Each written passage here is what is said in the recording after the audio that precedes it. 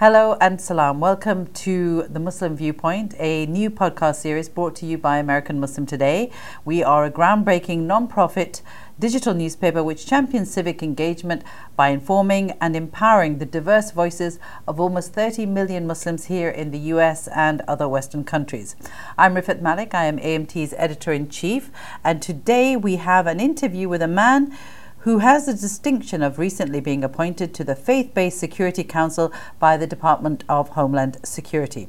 Salam Al-Marayati, president and co-founder of the Muslim Public Affairs Council, or MPAC, will join a group of more than 20 other members to advise the DHS secretary on ways to facilitate trust between the Muslim community and the government, as well as develop ways to ensure the safety and infrastructure of places of worship. Well, earlier this week, he spoke to AMT's reporter Hedija Spahalic. It entails what the title indicates, and that is we are there to advise the Secretary of Homeland Security on issues pertinent to our Muslim community, as other faith leaders will do the same for their communities. So the issues that are important to us are protecting our houses of worship, our mosques. Do we have enough of an infrastructure to support the mosques and secure them? What are the recommendations we can give to the government to enhance security for the mosques? How Muslims feel about security and being securitized, which is the other side of the issue. In other words, are we securitizing mosques too much? And they're feeling like they're always under the scrutiny of the government and Big Brother is watching. What we need to do to alleviate those fears and to reform policies so in actuality it's not happening. These are the kinds of issues that I'm thinking about right now as we begin deliberating as a commission. And I know as one of the co-founders and as president of MPAC, you guys have done a lot of work to tackle stereotypes and kind of dismantle preconceived negative notions about Muslims in America. So can you tell me a little bit about some of the campaigns you and your organization have undertaken and the kind of impact that they've had?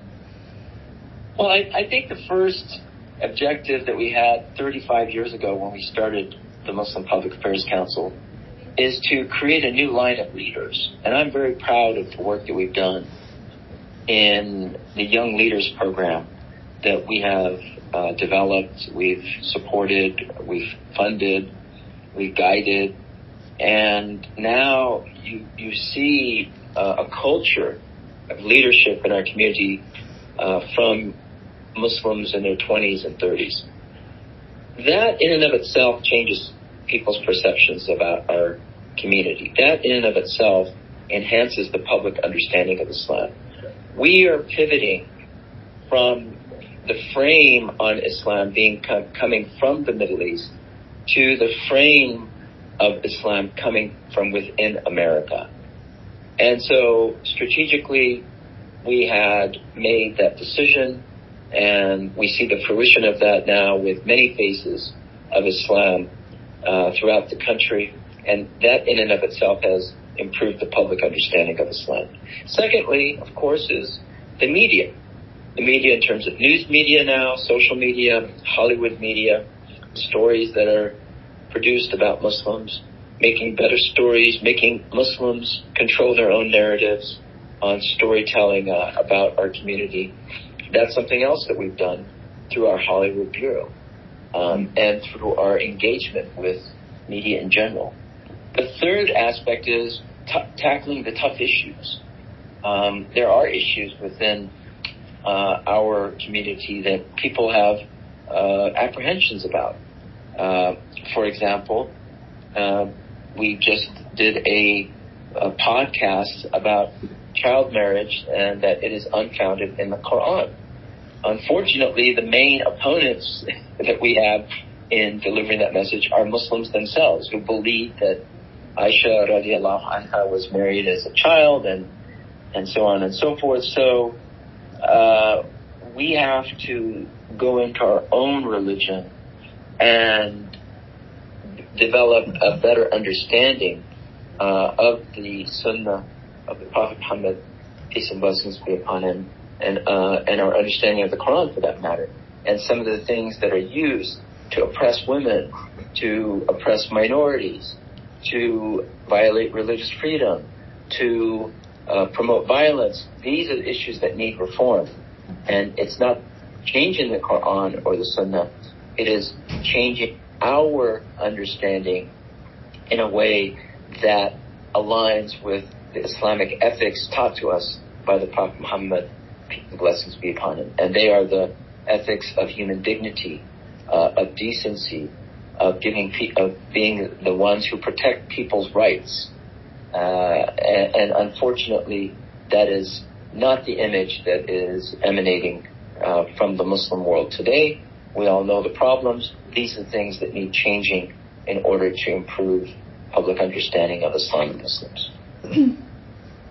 I do have a couple follow-up questions about your answer here. You mentioned several not organizations, but several groups and bureaus within your organization. Can you tell me a little bit about the Young Leaders Program and the Hollywood Bureau specifically? Sure. The Young Leaders Program has been something that we've had for about 20 years. And we would take young Muslims to Washington, and we had a Young Leaders Summit. And we'd bring 20 of them, and for a week we would orient them on MPAC's mission. The basis of it is Islam. What are the Islamic principles that drives MPAC? And then how we engage with government. And so we would go take them to the White House and the Congress and think tanks and the partner organizations, and that would give them a new way of looking at Washington. That Washington is not our enemy, but is simply a tool, and how to use that tool to benefit our community. From that, we developed the Congressional Internship Program called CLDP, Congressional Leadership Development Program, and you can find it on the website cldp.org. And CLDP is now an 8-week program where Congress asks us to find internships for Muslims. We go in and have a selection process where we find the best and the brightest and take them to Washington. We give them housing, we give them a stipend. We also train them on how Washington works. They work in the day on the Hill in Congress, and then at night we have meetings and classes for them. That is a very intense program.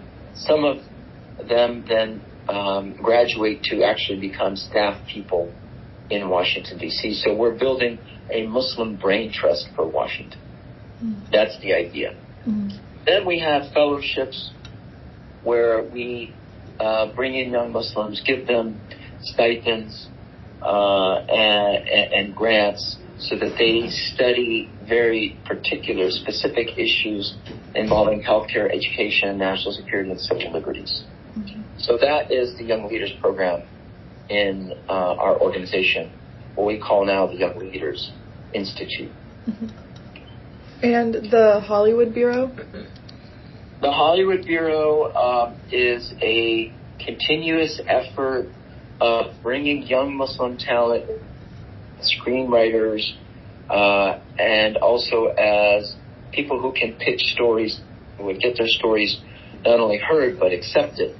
And so we would have writing labs, we would have screenwriters workshops, we would have other networking opportunities with their studios, and bring that talent to Hollywood. So we're actually building a Muslim brain trust for Hollywood, just like we're doing for Washington.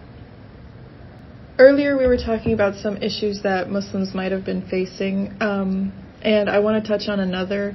Why do you think there is still that Islamic or Muslim extremism perception in the U.S. that Muslims are kind of the root of terrorism and the problem of terrorism, when research shows that it's white nationalism now that's much more pervasive? Well, that's a PR problem.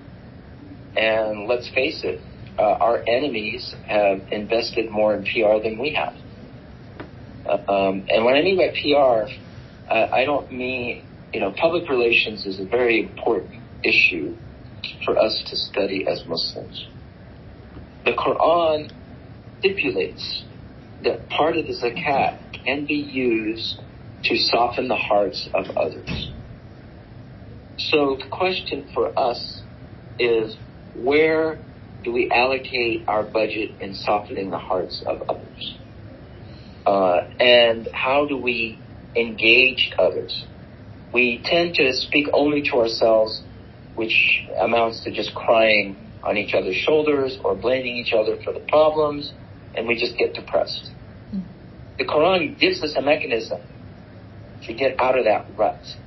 It says, use your zakat money to engage the others. It says, repel evil with good, so that the one with whom there's enmity becomes as if he is your closest and warmest friend. And we're just not applying those Quranic mandates. So our approach then is that we have to invest in engaging others. So it's not necessarily the PR, like we write a press release and we go and schmooze with Hollywood and New York executives and media and try to get polished stories about us. No, it's about changing hearts and minds within media so that they become our allies. That we convert them from being our political opponents or political enemies to becoming our allies and political friends. Building that alliance will then help leverage media in a way to get better stories told about Muslims. So that's one reason. The other reason is because we have enemies. And if those enemies did not do their jobs, they would be replaced with other people who become better enemies to us. In other words, there are people who do not like Islam and Muslims having a strong voice in America, because that means they would have to share the power. They would have to cut up the political pie, and we would have our peace. Keith Ellison said, you better have a seat at the table, because if you're not at the seat at the table, you will be the menu of the table. People will eat you up. So it's not rocket science. We know what's happening. We know why. We just have to think about what we need to do to change the dynamic.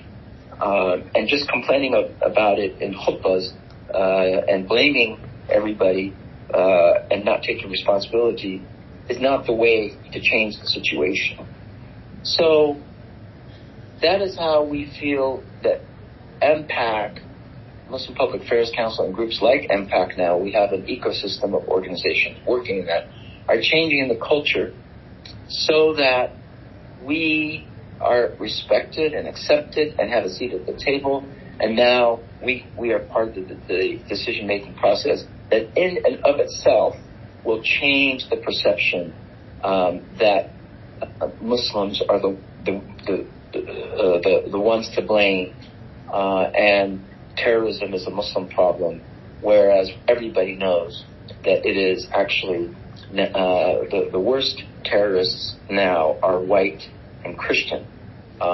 They represent the largest threat to our national security, according to the FBI and the CIA and then the whole national security apparatus.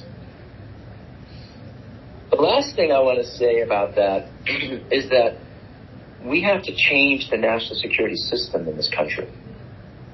The national security system that spends about $1 trillion a year in fighting wars overseas and then having surveillance here is not giving us real security because of two problems.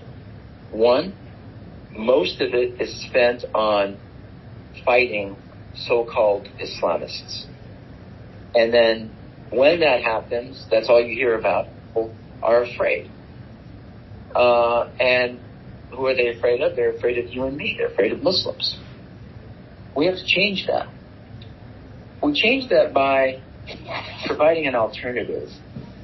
National security is one part of our policy. It should not be the predominant part of our policy.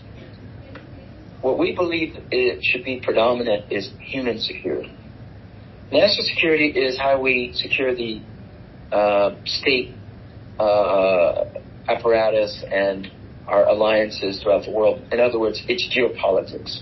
Why did we go to the Ukraine? Because of NATO. Why did we not care of Syria? Because there's no real oil interests there. And if anything, we don't want things to change in Syria, because that might change the situation in Israel, which is part of the geopolitical setup. So let's not do anything in Syria. Why do we support a dictatorship in Egypt and a monarchy in Saudi Arabia? Because they align with our geopolitical interests. Why do we support the demise of Imran Khan in Pakistan? Because he does not support military bases in his country that we can use, the United States can use for geopolitical interests. That's our national security system. It's a mess. It needs an overhaul. It needs to be changed altogether. So that change to us is human security. Human security, which was established by Franklin Delano Roosevelt, talks about the freedom from fear. In other words, removing war and violence from these countries. It talks about the freedom from want. In other words, economic opportunity in those countries. It talks about freedom of expression.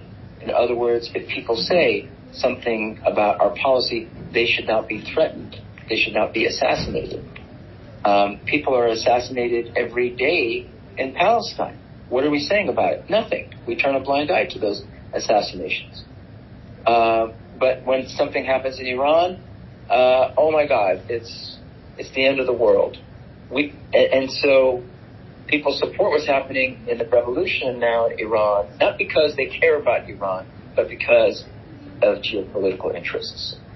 So these are the realities that we have to look at in changing, and human security is the way to change it. Human security provides religious freedom. In other words, people can be of a certain religious, conservative or liberal way without threat. So we have to change our national security apparatus so that it's not used to fight Muslims.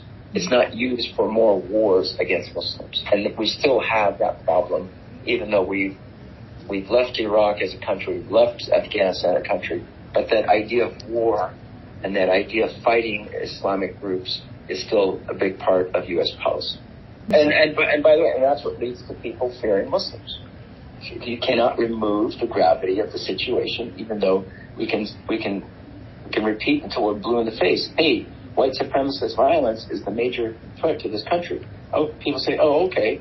But then once somebody says Al-Qaeda or ISIS or this, you might have one person in our neighborhood who might be saying, okay, Al-Qaeda is this or that, and shows that we have to look at the policies that created Al-Qaeda and ISIS. The whole world turns upside down and says this guy might be sympathizing with terrorism. Mm-hmm. And you mentioned that like a lot of Muslims and Muslim communities, as a result of all of this, have a strong distrust for the government and law enforcement because of things like, you know, the Patriot Act and the Muslim ban. And we also recently saw, you know, the Supreme Court side with the FBI in regards to the surveilling of Muslims. So how do you and the Faith-Based Security Council hope to facilitate and garner this trust between the Department of Homeland Security and these communities? Yeah, I think what we can do is exactly what you just said, is that if you point to these problems, say Muslims are still viewed as suspects. Mm-hmm. How can we view Muslims as partners and force the Department of Homeland Security to review their policies and come up with ways to build trust? There is no trust, right? Very little trust, if any. So that's what we're intending to do. I have to tell you also, alhamdulillah, you know, there are now Muslims working in the Department of Homeland Security thinking about these issues that you just articulated and going to their superiors in Homeland Security saying, we have to change this. So we are in a better position now than we were 4 years ago. And people are looking at these issues to make changes. So we still have the problems. I'm not saying the problems are solved, but there are more people inside our government that are working towards those problems. I feel like that's the way to change. I understand there's a need to protest and there's a need to go to the court and sue the government on these issues. I personally don't think that that's the way to solve the problem. Because, as you just said, the cards in the courts are still stacked against us, right? Because all the government has to do is say, well, this is for national security reasons. And the court says, well, the government has the right of national security. We don't have any say in that. The executive branch has the say in it. The judicial branch does not. By the way, this was the whole argument of the White House and the executive branch in justifying Japanese American internment camps. And the famous case of Korematsu, the man who went and said that this was a violation of his civil rights, his civil liberties. In interning him, the government said, oh, we had to do it for national security reasons, and the Supreme Court sided with the government. The same thing is happening to this day. So we should know that going into these cases. That's why I believe we have to create changes within the government first before we're going to see more victories in the courts on these issues. And there have been victories. I don't want to downplay it, and I'm not saying don't use the litigation route. Definitely use it, but understand what the limitations are. Mm-hmm. We're utilizing the government engagement, the civic engagement route, and I think those two should work hand in hand. Does that make sense? Did I answer your question? Yes, thank you. And as someone who has been involved in Muslim advocacy work since the 80s, how far do you think Muslims have come in terms of electoral and civic engagement, and what more do you think needs to be done? We've come a long way, but we've only scratched the surface. I mean, before, who would imagine? What is it now? About 15 or 20 Muslims are now in state houses. Mm-hmm. We've never had that before. Mm-hmm. We've never had three Muslims in the U.S. Congress, and Andrew Carson, Ilhan Omar, and Rashida Tlaib all won their re-election. Keith Ellison won re-election by very thin, narrow margin to remain as Attorney General for the state of Minnesota. The only Attorney General in the country that has won a case against police brutality, I believe. So we've come a long way, and alhamdulillah, it's looking back from where we were to where we are now. It's leaps and bounds that we've made progress in that arena. But at the end of the day, when you count how many of us there are in that arena and how many others there are, we're still very few. And we might just be very few because we're only 1% of the population. So we have to think strategically, what are the strategic alliances we need in our country, including alliances with people that may have been our opponents in the past, like evangelicals. Because there are evangelicals that want to engage with Muslims. So how can we engage them and develop alliances? We did a story of somebody in Lubbock, Texas, a woman who saved lives during COVID. We called the movie The Healer because not only did she heal people from the virus, but she healed people in terms of spiritual and social rejuvenation in healing the country. That's the approach we need to take, to use our successes and leverage them so that it disproportionately benefits society, and we are seen as a benefit, and that will give us more security and more success in the long run. Well, so it's really about leadership. How are Muslims leaders in politics, leaders in media, leaders in science, leaders in technology, leaders in education? That leadership in each and every one of those fields needs to be leveraged and that will benefit society, which will then Islam will get the credit, and Muslims will gain their rights that way. That's our theory of change. For joining us, and from me and our team here at AMT, Hedija Spahalic and Maya Gaylor. Be sure to follow us on Instagram, Twitter and TikTok at American Muslim Today. And if you'd like to read more about this story and access more digital content, feel free to check out our website, AmericanMuslimToday.com. See you next week.